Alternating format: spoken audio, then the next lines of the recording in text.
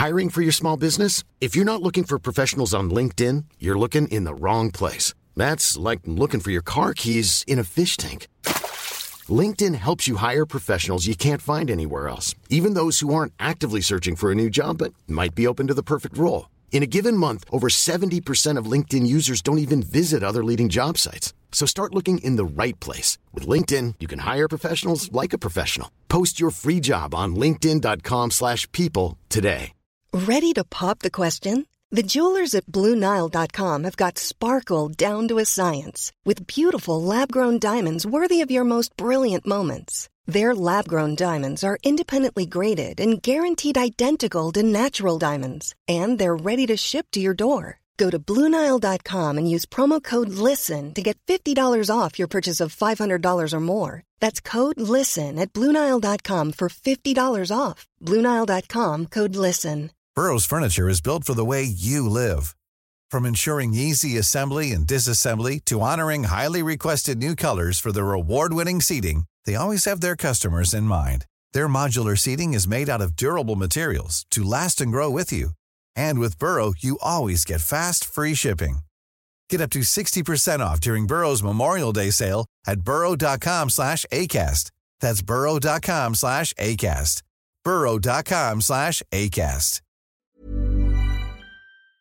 Sit down, strap in, listen up. It's time for the Wild Ones podcast. It's episode 38. It's the show where we chat about bike stuff. I'm Jimmy. This is Emily. That's Nick, the bike mechanic. I'm feeling good. You are feeling good. It's episode 35, not 38, but you are feeling good. Did I say 38? You did, yeah. Do I need to redo that? No, it's fine. Let's keep going. We're going to go with it. You're on a roll, I feel. Right, so I've been watching a lot of Gladiators this week, and I am fired up. What do you mean you've been watching a lot of Gladiators? You've just been watching the movie over and over and over. No, not the movie. The rehashed, relaunched TV show where very large humans in very small amounts of clothes, lycra, like we all like to wear, beat up members of the public. Do you think you would be a good gladiator, Jimmy? I don't necessarily think I'd be a good gladiator, but I would love to go on the show. What would your gladiator name be? My gladiator name? Jimmy. I don't know. I haven't really thought about it. For those who don't know, it's like a reboot of an 80s, 90s? 90s, I think. TV show, 90s, and the gladiators all have very impressive names like Giant, Rhino, Wolf, Goliath, Platinum. I don't know. Is this like a British thing though? Like, did they have this in South Africa? In South Africa, I think, but I don't think I really watched it when I was a kid. It must have been like one of those global shows. I reckon everywhere had it. Potentially, yeah. Well, what would your gladiator name be? My gladiator name would be... I'm still just stuck with Jimmy. I think that Nick's would have to be Titanium. He is obsessed with titanium. I like that. That's very good. That's very good. I was waiting to see what you come up with. Yeah. Have you got one for me? In which case yours could be steel, or I do like steel, but steel is good. But then titanium it's a bit too obvious. Maybe I think ox would be a good one for you. Ox. It's like short and stocky. I don't know. Sorry. ox. Spartacus. I'd call you Spartacus. What's Emily? What's your? I don't know. I can't be very objective with it. If we're really, it would have to be wimp. But maybe it could be like a bluff, although it would actually be a double bluff because I am actually a wimp. I would like to be the referee. 3, 2, 1. Exactly. But the new ref is also from the Northeast as well, we found out. As well as you. As well as me. So Welsh. We could swap out. What, you and the ref? Yeah. I think we should do a Gladiators with all of us. Get Chris Hall up here as well. Francis back. Well, Chris is the walrus. And we all just fight it out. Yeah. I'll take Chris on my side. You take Francis. Right, let's get into some news. So, SRAM's back in the headlines this week over a safety recall they've issued on loose brake levers. They've admitted there's an issue with a faulty clamp inside the brake lever hood on some of their products. It appears the faulty bolts aren't tightening properly, and SRAM admits there's a risk that the levers could move, causing a rider to crash.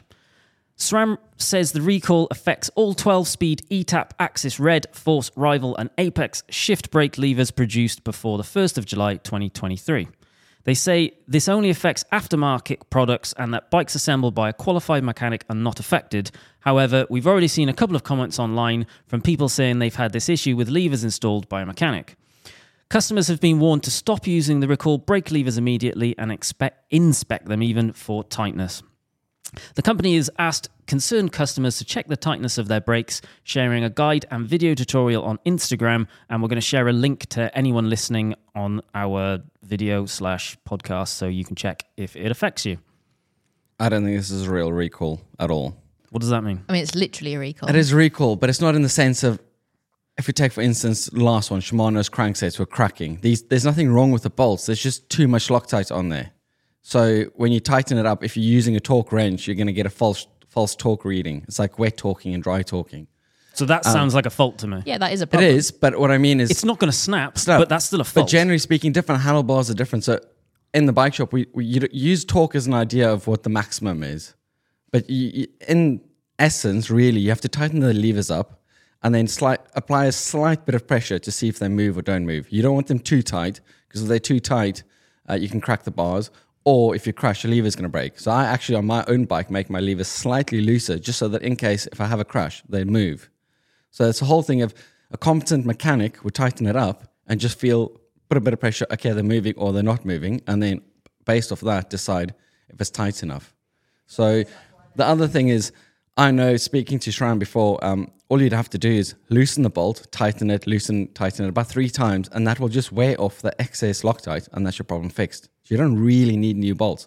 SRAM has made them available. They've told us they are there if anybody is insistent that they want them, but it's not you don't need them, if that makes sense. For us in a shop, I'll never order the bolts, and we will just fix the problem by loosening and tightening them. I guess that's why they're saying if it was installed by a qualified mechanic, you're probably not going to have a problem, because they're going to understand that the torque reading isn't matching what's happening. And that's not just SRAM, that's all levers. The other thing is that why are they saying it's for aftermarket? I think this is aimed at people that have gone on the internet or at a shop and bought a set of levers in a box and walked away if they tried to fit it themselves at home. That's what it's actually aimed for. Yeah. Which is legitimate. I guess you have to deal with these kind of things. I think they're trying to get ahead of so that it's not a problem. Obviously, you don't want your levers to slip. But yeah. Where I disagree with you is if something has a torque rating and you fix it to that torque rating and it isn't attached to the bar with the torque rating that you fixed it to, then there is a fault with it. But the whole torque rating thing is a massive farce, really, if you think about it. So the big thing is torque ratings are thrown out by manufacturers all over the place. Some manufacturers don't actually give you torque ratings, but there's a difference. So if you're a mechanic and there's a torque rating on a bolt for a set amount, but a mechanic then takes that bolt and greases it, that torque rating changes completely. So it's a bit of it's a guideline. It's not actually a set truth. So you need to see, some manufacturer will tell you whether it's wet torquing or dry torquing, whether it needs lube or doesn't need lube, because all of that changes. Loctite completely changes the torque, because it'll get to that max torque much quicker than if it was a greased bolt. Bear in mind, we're not talking about mechanics now. We're talking about members of the public. No, but that's what I mean. This is a problem. So it's one of those things of you need to take everything with a pinch of salt. It doesn't work. It's not an exact science. It is technically exact science, but the cycling industry is all over the place, and it's not giving you the exact things. I think what I'm getting from what you're saying is just because a torque rating says 7 Newton meters, you still have to check stuff. Yeah, because you'll get loads of seat posts slip, and you'll read the torque rating 7 Newton meters. You talk of 7 Newton slips. You ring the manufacturer, you know what they tell you? I'll try 8 or 9 Newton meters. Well, is it 7 or is it 8 or 9?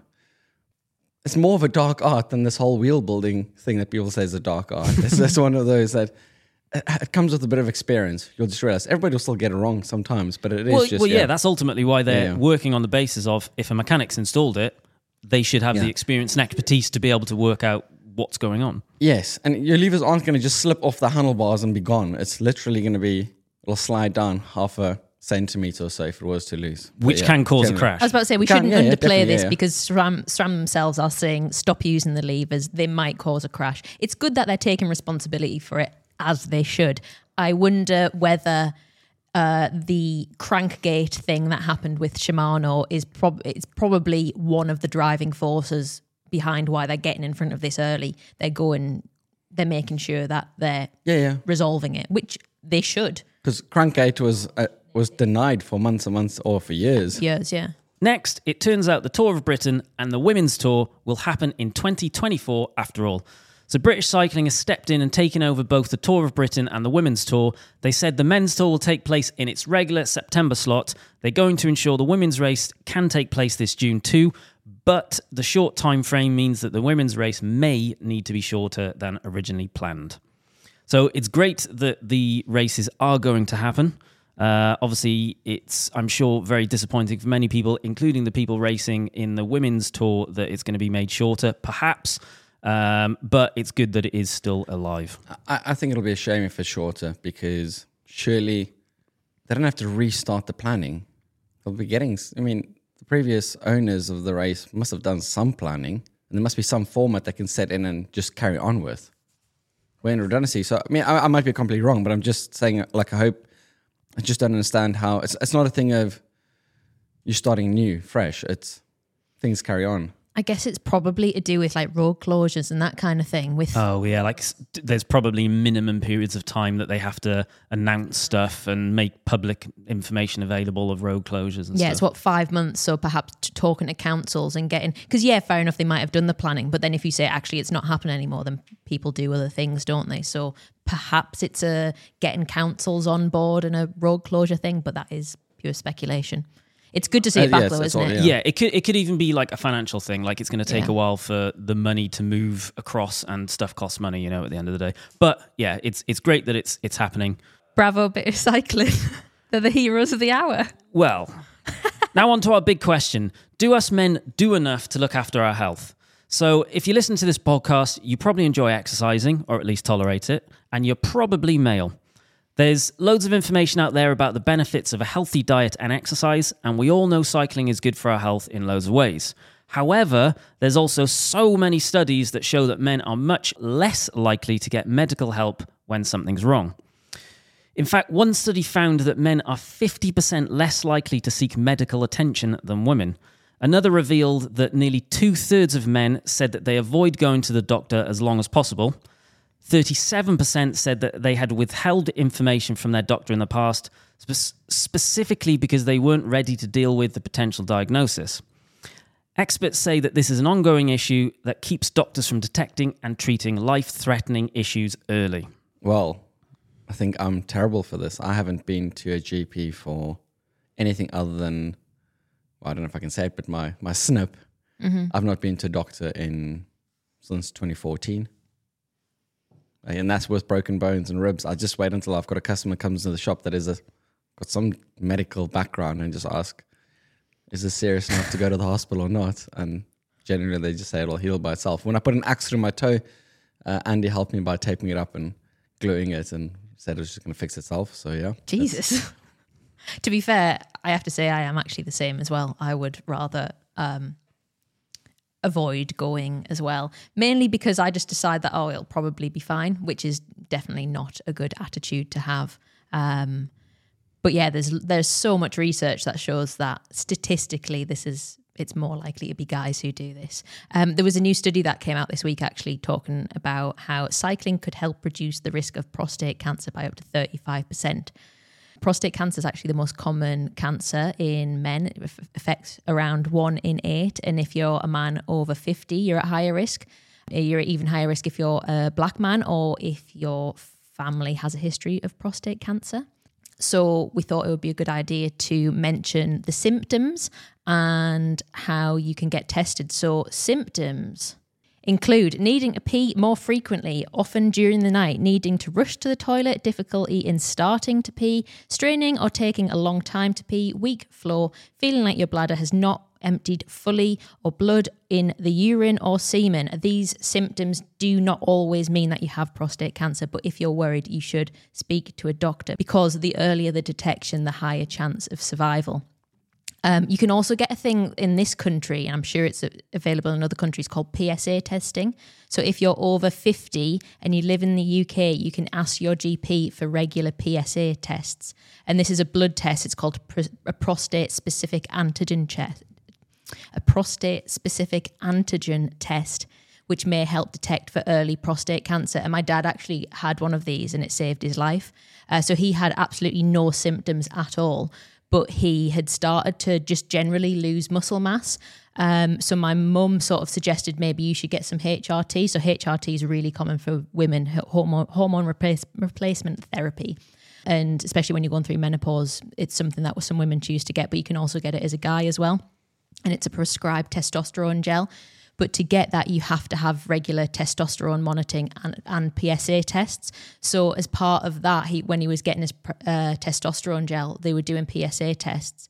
And his went from normal to basically life-threatening in like 4 months. And it was detected in November 2015. And he had surgery in 2016 and he's still alive. And to be honest, he probably wouldn't be had it not been for PSA testing. So guys, if you're over 50, get a PSA test. It's a blood test.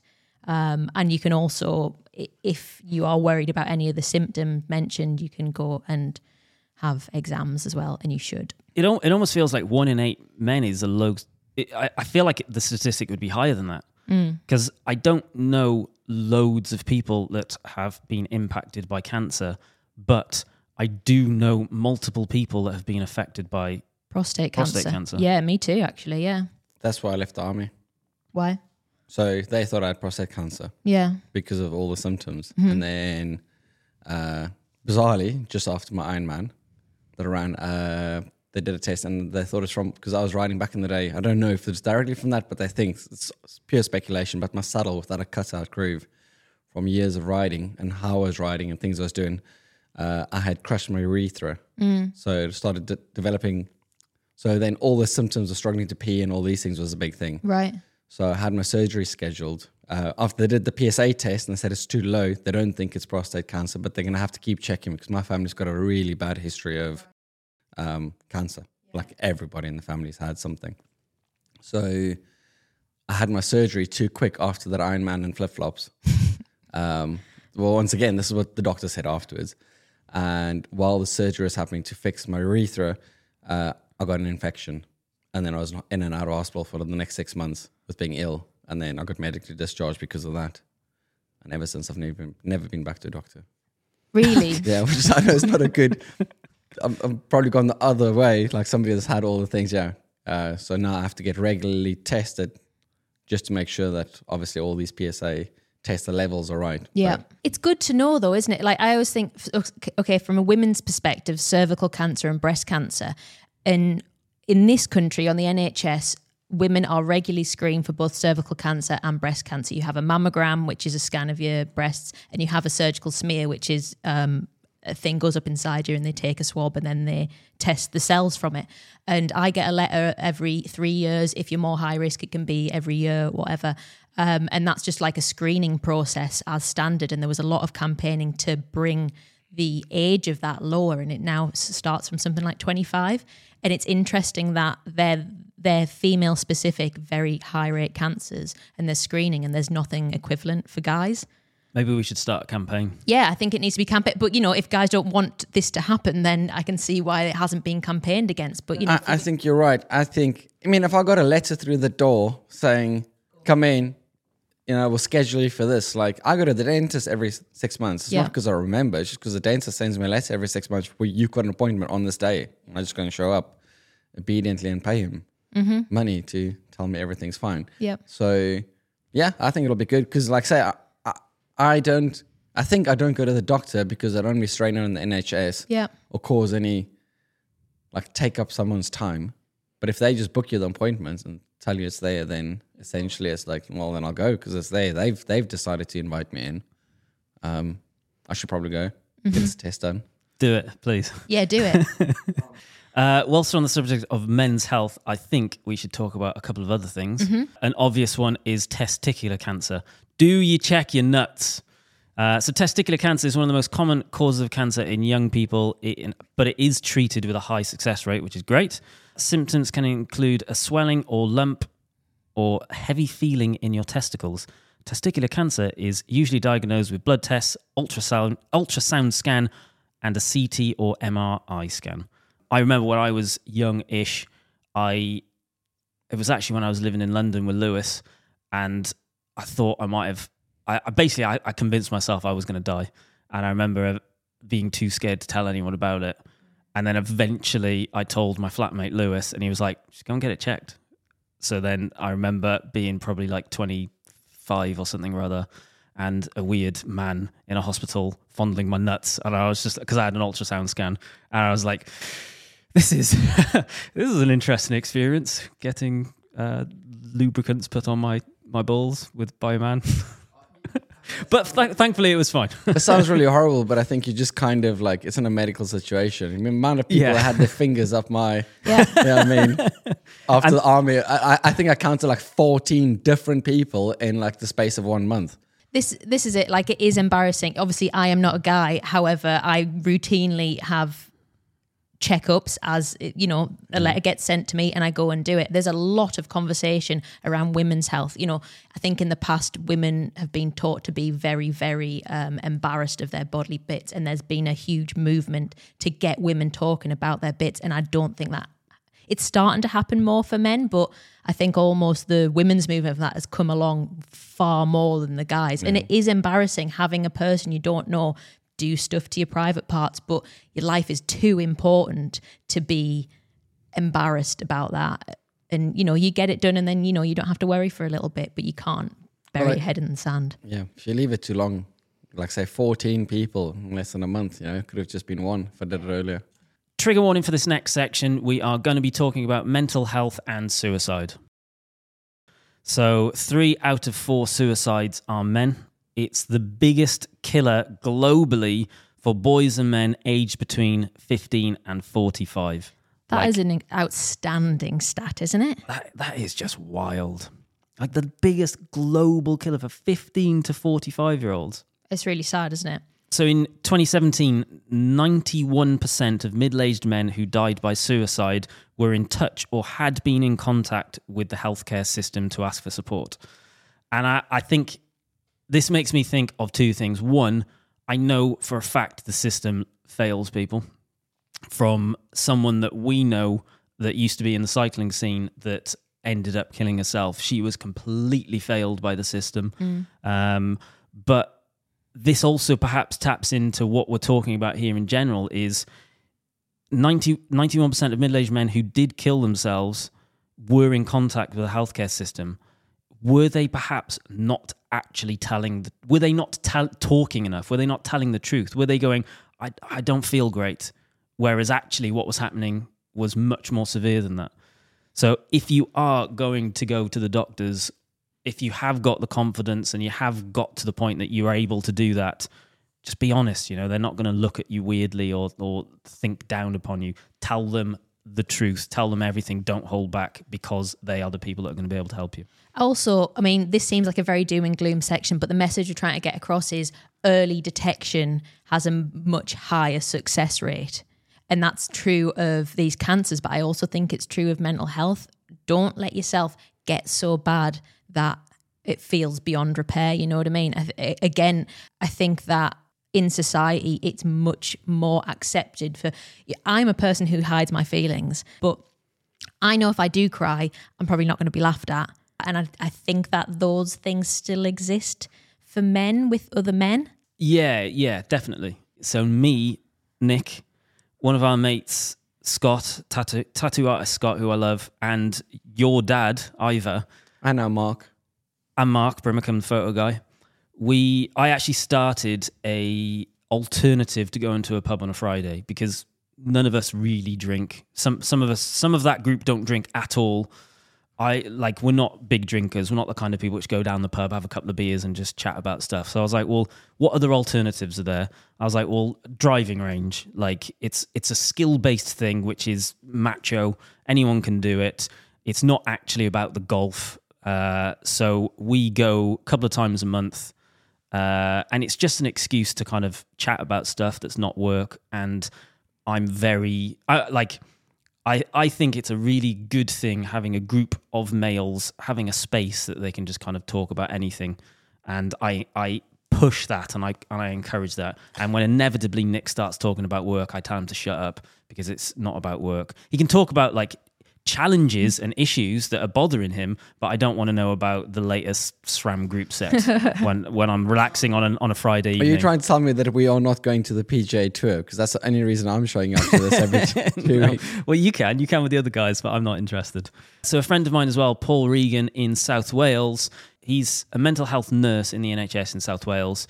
He was actually the front man in the band I used to be in when I was young. He started a not-for-profit called Stand Up Wales, or Stand Tall Wales, and the whole principle of that is it's 8-week courses for anyone. It's free of charge, and in that 8 weeks, you go once a week. It's a group of guys that some of them may know each other, a lot of them don't know each other, and they do an hour of weightlifting with a qualified weightlifting coach, and then following that they then do a session where they talk about, he'll run courses on how to deal with stress, how to do this, how to do that. So it's essentially an 8-week course to bring a group of guys together to give them something to bond around, which is weightlifting, and also to have a safe space to talk. And they're finding that off the back of those courses, a lot of these groups are then still staying together. They form in WhatsApp groups, Facebook groups, and still having then this space to be able to talk about stuff. And I think that is one of the things that men do rubbish and women do better. And I'm actively trying to encourage more people to create spaces that are not about being like, let's go watch the football and neck some beers and eat some pies. Let's actually kind of go like, how have you been this week?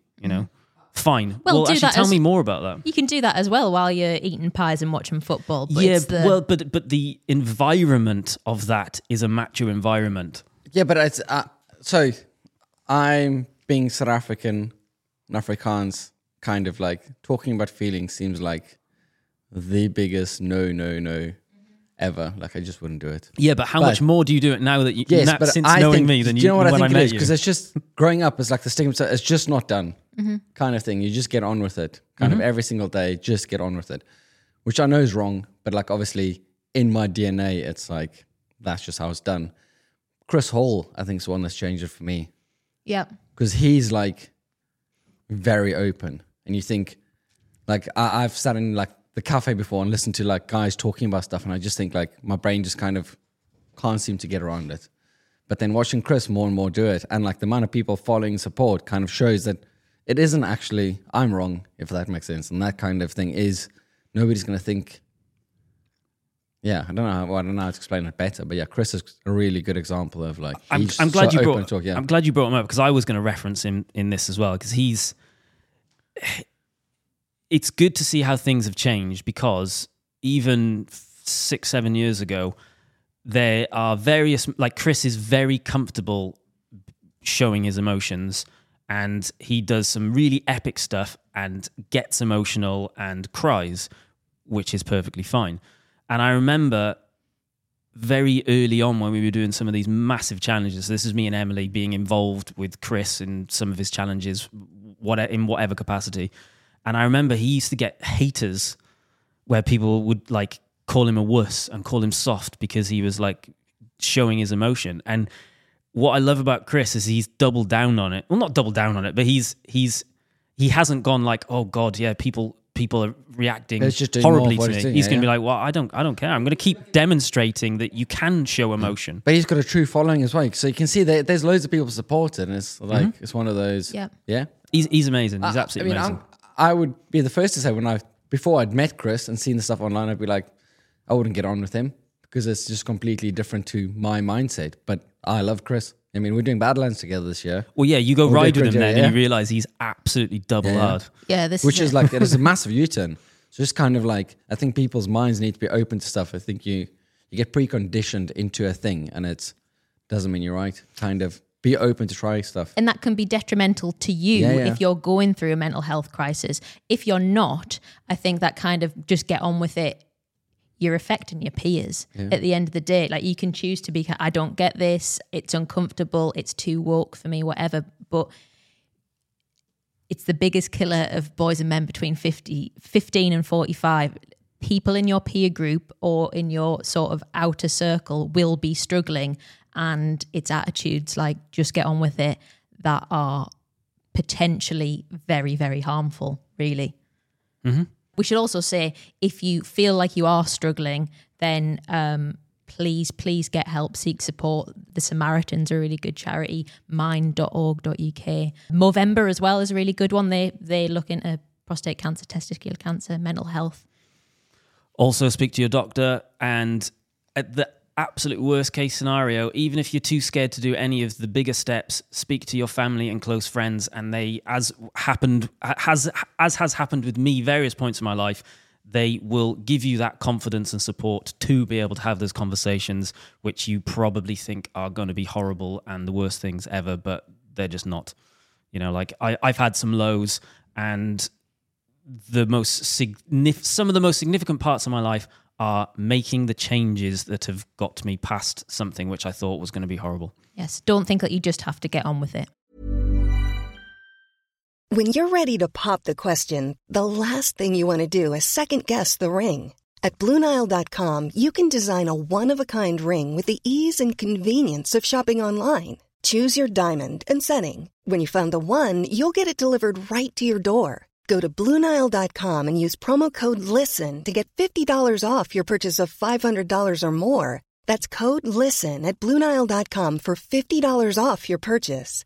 BlueNile.com, code LISTEN. Hiring for your small business? If you're not looking for professionals on LinkedIn, you're looking in the wrong place. That's like looking for your car keys in a fish tank.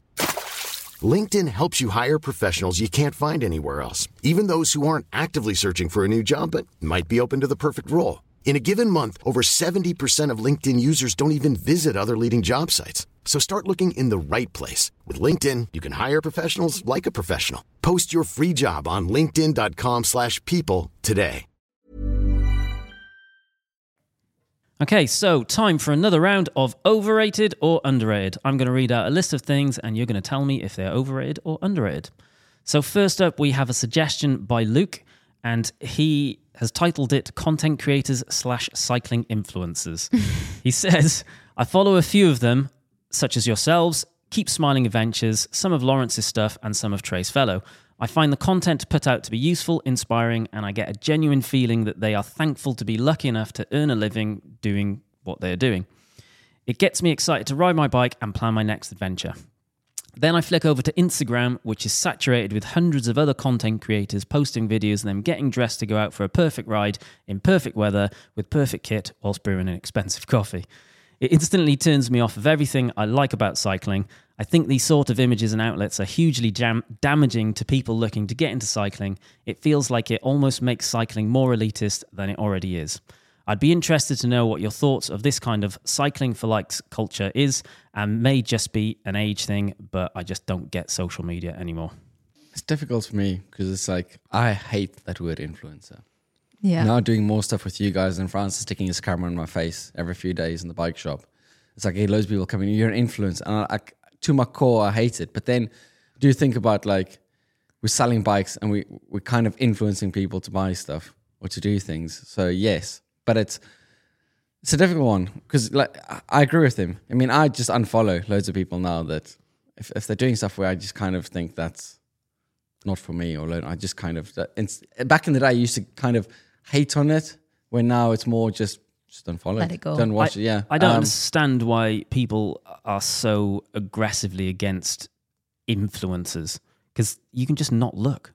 I know, but I get it. But it's the term that's caused a problem, if that makes sense. So it is a thing of like, and they are, don't get me wrong, there's loads of people on there that I think what they're doing, like, it annoys me massively, but it's taken me quite a while. I stopped looking now because you guys telling me to just stop looking, but I get that it's a problem. On the kit thing and perfect weather, it's just England where the weather is, well, it's not just England, but England, the weather's terrible. Back home in Strathfield, I rode in perfect weather every day.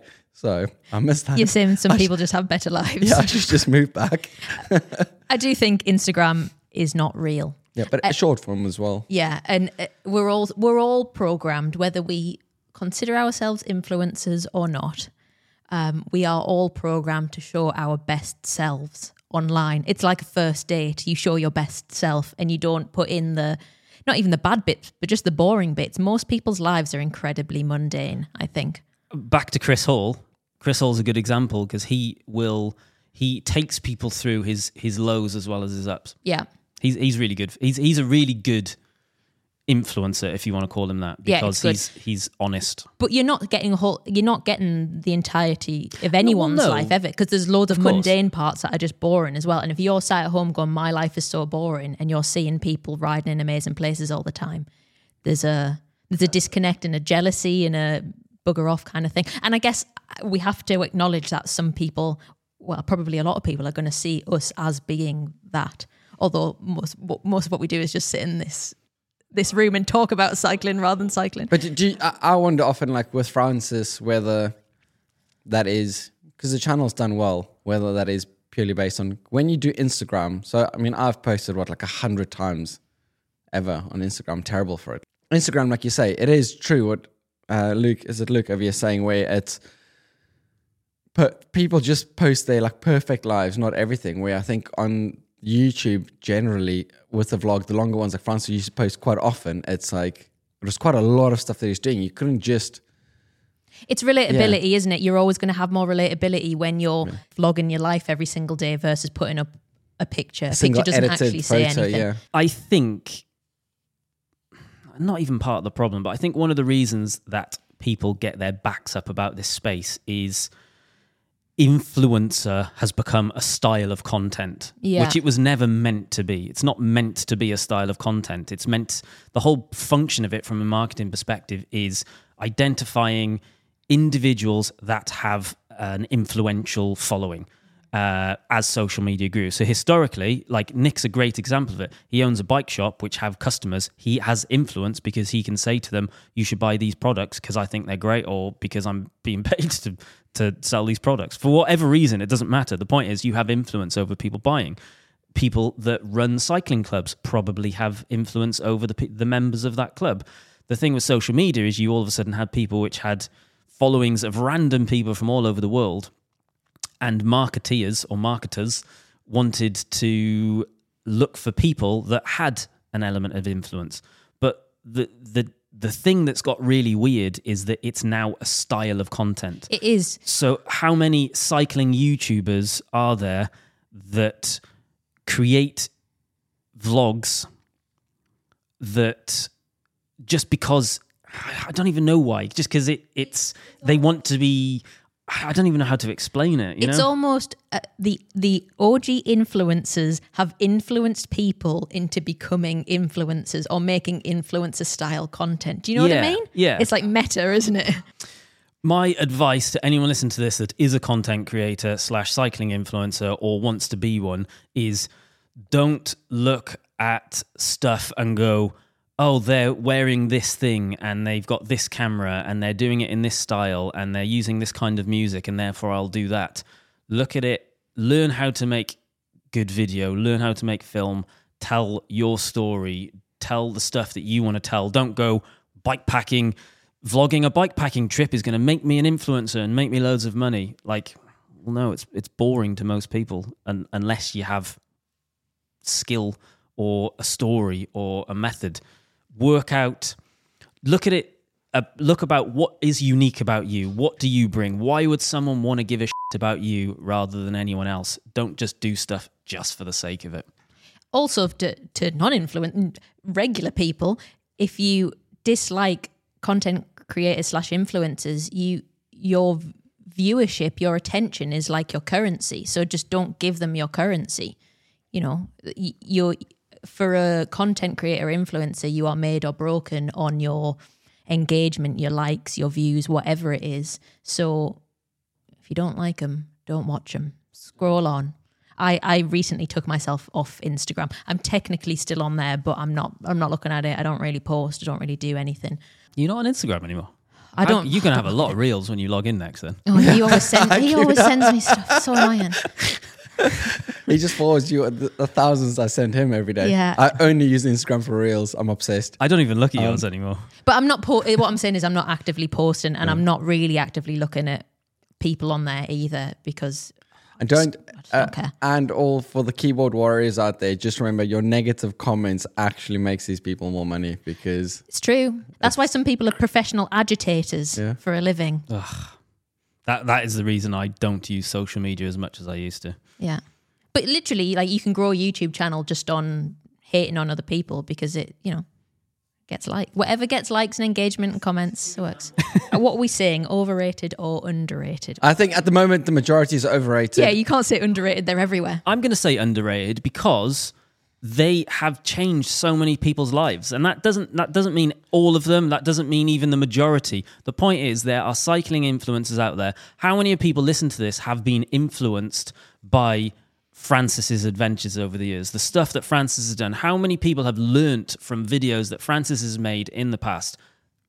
Tens of thousands, hundreds of thousands, maybe even millions, and therefore underrated because they do make people's lives better. There's just a lot of rubbish ones out there. It's a shame he's gone forever now. Like, where's he been? We haven't seen him once this year. He will return next week. Right, so we have another suggestion from Luke, and this one potentially is sick. Vinted for cycling kit. So also suggested by Luke, who says, I think it's massively underrated. Have had some absolute bargains on there, all with the bonus of being more sustainable. I've not personally used Vinted before because I don't have any clothes that are worth selling because all of my stuff is junk. But I bet there is some absolute bargains on there, and I bet you can get some really cool stuff. So maybe that's something worth checking. If you buy secondhand kit, I know a lot of people we know do buy kit on eBay secondhand. Maybe check out Vinted because you might get yourself a banger of a deal. I'm about to list like my entire wardrobe on there. Are you?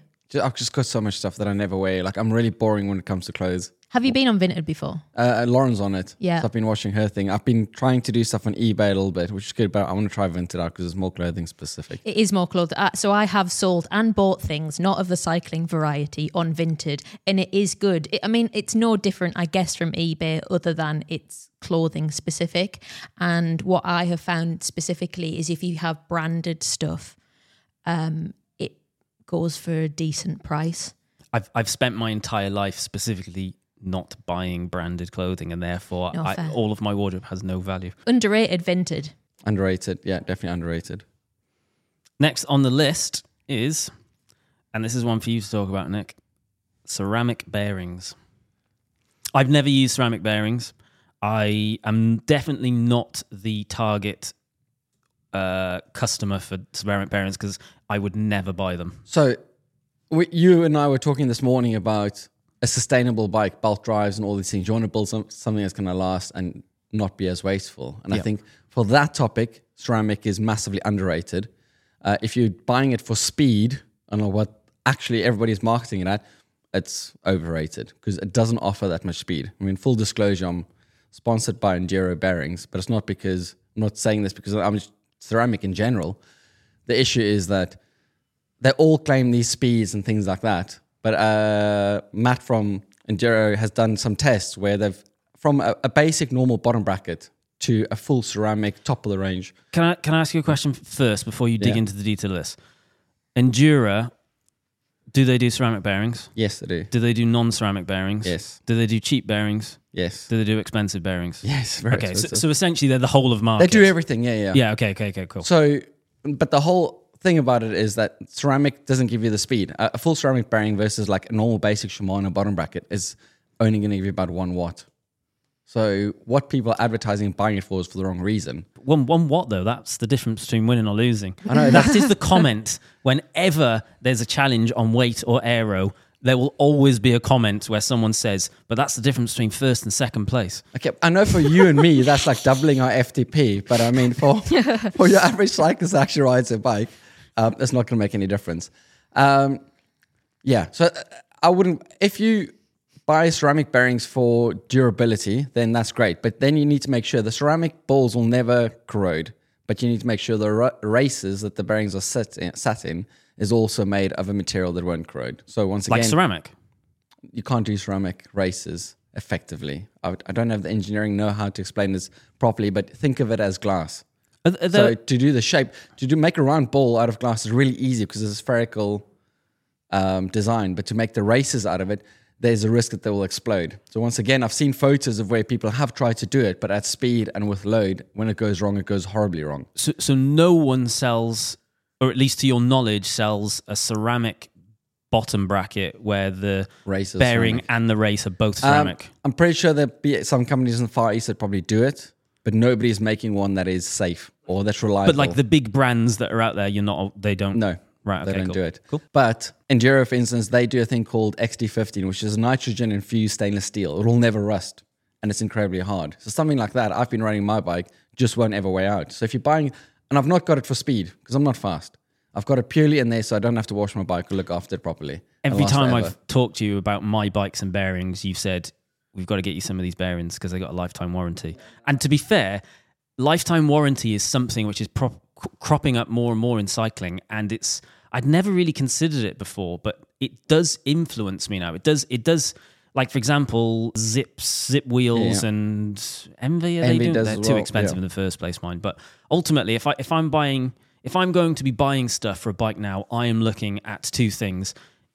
Is it durable? Is it gonna last me forever? And how sustainable is it? And then when you start looking at things like bearings that are designed to basically live forever, then that seems like there's disclosure on this. 90% of all bearings fail because of corrosion. Corrosion is what kills bearings. So if you live somewhere really dry and warm and not humid, don't buy ceramic bearings. Don't buy stainless steel. Just buy a basic bearing. Save your money because that'll last incredibly long. If you live somewhere in wet weather, at least go for something that's stainless steel. Chris King, all these guys make really good stuff. Make sure it's a good grade of stainless steel and it'll just last much longer. But also be careful with lifetime warranties, not just on everything. It's a very loose term brands throw out there. So they'll say, for instance, I'm going to use Cannondale as an example. They did on a while, there was lifetime warranty, but it's the expected lifetime of the whatever product it is, the frame set. And that expected lifetime could be 3 years. Oh, its lifetime, not your lifetime. Not your lifetime. Oh, That's right, where, okay. So you need to be careful on these things. Also, Ceramic Speed, for instance, they give you lifetime warranties on the bearings, but there's a massive disclosure in there. If there's a single speck of rust in that bearing when it goes back to them and the races, your warranty is cancelled because you didn't look after it. Fact or speculation? Fact. So it's essentially a conditional lifetime warranty, meaning you have to look after. You can't just go wild on it. Zip, for instance, they technically speaking, the warranty on the wheels, the crash warranty, only counts if you're on the bike riding it. So if you put your bike at a cafe and somebody rides into it and breaks the wheel, technically speaking, Zip could just say, no, it's not a warranty. Or if the bike's on the car's roof and you've driven into a wall with it, they don't have to warranty it. Yeah. But if you sat on the bike and you rode into a pothole, or your mate rode into you while you sat on the bike, then obviously it's a loose kind of term to give them exit clauses. Mm-hmm. On this XD15, though, it's an unconditional warranty. We've done some stupid things with it. I've taken the seals out of bearings and just let it run open. James has been running a bottom bracket for a year with no seals or grease in it, just to see what happens. Because the seals will actually... The reason we took the seals out wasn't because of trying to get it dirty. The seals will cause more drag when they're dry than a ceramic bearing ever would give you an advantage of. I think something like 20 times slower a dry seal than a wet seal. What's a dry seal and a wet seal? So if your bearings on your bike has got seals in them, if the seal dries out, so if your grease is completely gone, that seal will have 20 times more drag than a wet seal. So if you're going to run something like those bearings without any seals in them, any grease in them, it's probably best to take the seals out as well. Why is James running the bearing without any grease in it? We want to test it. Oh, just to trash James breaks everything. Just to try and trash it. I've not seen a single thing that James hasn't broken. Right. That kid ruins everything. We're testing warranties with him because it's literally Zip. He's gone through 3 wheel sets from Zip in 1 year. Crashes. That's not the wheels failing, but that's just him hitting potholes or in races. He hit a brick with both wheels once. And they've been really good. But yeah, James is my test dummy on how long things last. We've just found out a SRAM rival cassette on his bike. 13,500 kilometers, which I was actually quite shocked at. But yeah. So back to ceramic bearings. Overrated for speed or what everybody's buying them for. Massively underrated for longevity if they're made correctly. But in that sphere, stainless steel is really good as well if you look after it. What's the price point on cheap bearings, stainless steel bearings, ceramic bearings? Just in general. So this is wild because it depends on bottom brackets to headsets to wheels. Wheel bearings is probably the best example. Generally speaking, a cheap bearing is going to be about £5. You could get, I'm just averaging out over different sizes. Yeah. Stainless steel, we sell the Enduro ones. They are about £15 a bearing. So it's not massively more, and you'll get your money back fairly quickly on that. And then up to ceramic, you're looking at about £80 to £100 a bearing. So for wheels, it's really expensive. So the last place where I would suggest go stainless steel there. For bottom brackets, you're looking from 50 quid for standard bottom bracket up to about 280 for ceramic, and then it goes up there up to £400 if it's ceramic speed. Right. So yeah, it's not a cheap thing. I guess it comes down to, as a consumer, as a person that rides a bike, how much riding do you do? What conditions do you ride in? And then you can make a decision on whether it's a good investment or not. The main thing I'm trying to say is if you live somewhere dry, it's overrated. Don't waste your money. I guess the point of what you're actually making here is if you're looking for performance, look elsewhere. There's better places to spend your money. 100%. It's just a waste of money. Okay, so keep sending us suggestions to wildonespodcast@cademedia.co.uk, and we might read yours out in the next show. Next up, we have Fluff Up of the Week. We got loads of messages after last week's glove affiliate link post where people were emailing us saying like, well done, Cade Media, the gloves are sold out. And then very shortly after those emails started coming through, I got an email from Amazon saying that our affiliate link wasn't set up. So someone has, well, we've made absolutely nothing from it, unfortunately. Who's paying for this coffee then? Me, courtesy of Fluff Up of the Week. Fluff Up. Now for more listeners' takeover. So we have an email from Matt, which says, hey, long-time listener, first-time caller. Good, very good.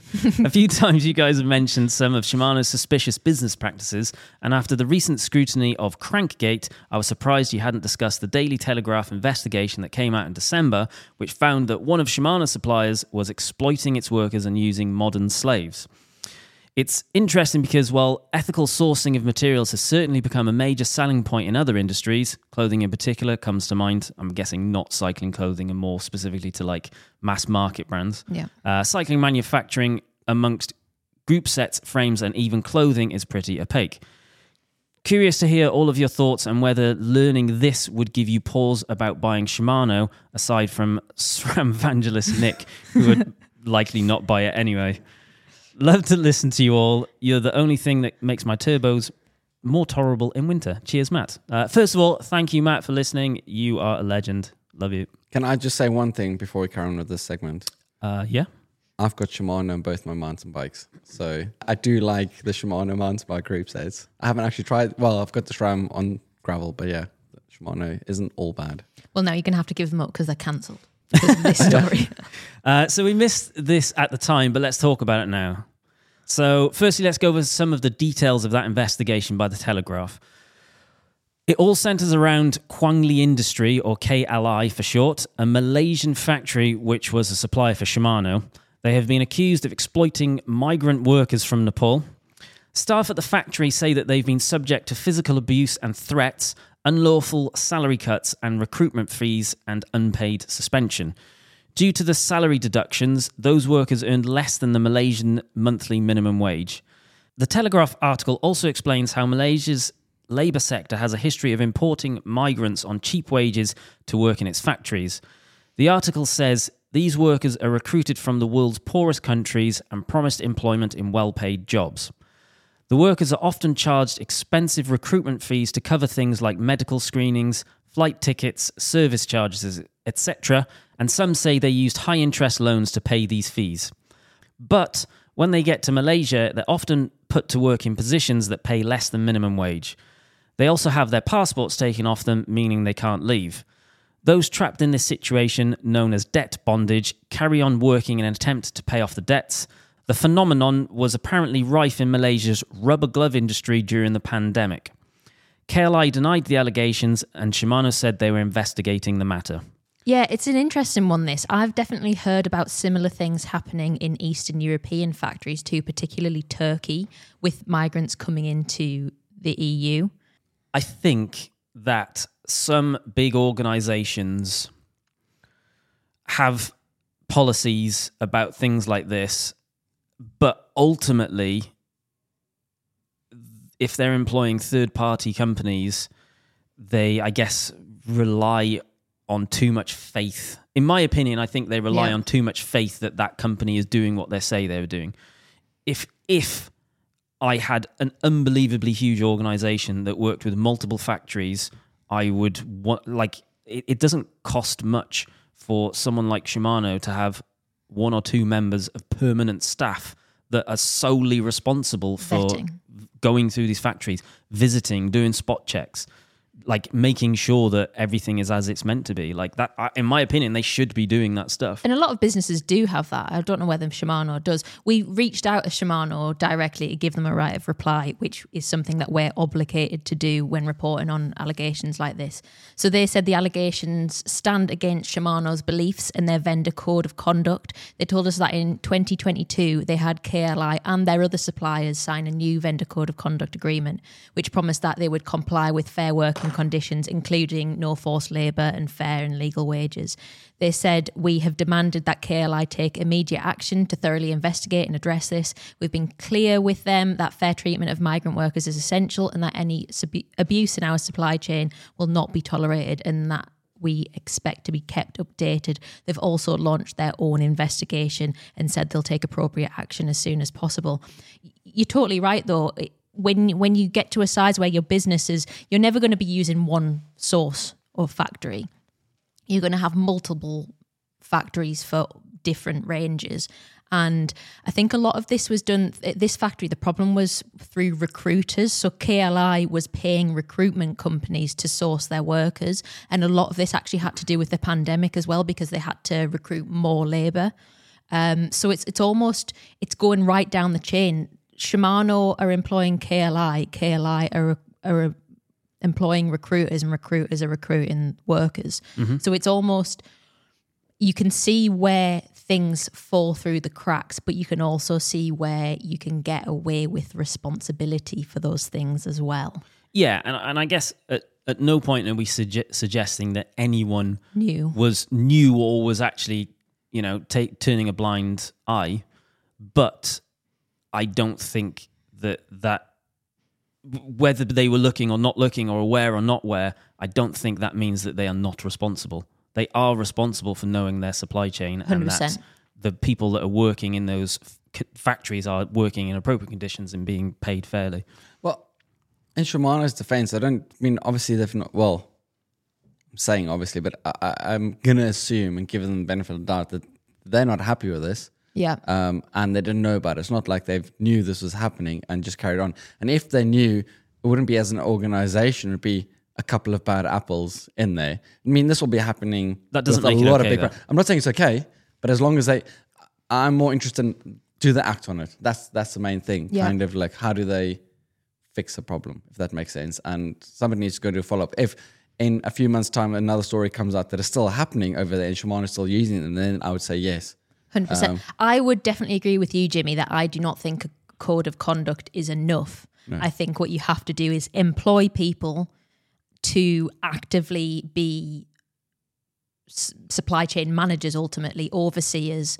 Not for, if you're employing, if it's someone from their own company, the KLI or whatever, that is an overseer, they're not acting in the interests of Shimano. If it was my business, I would want people, a team of people, depending on how big your supply chain is, to be overseeing that. I think there should be rules that say that if a business's revenue is over a certain threshold, they have to know that every single step of their manufacturing is legit. I agree. And I think what would help that if there was independent bodies monitoring that and if there were heavy fines for breaches. Mm-hmm.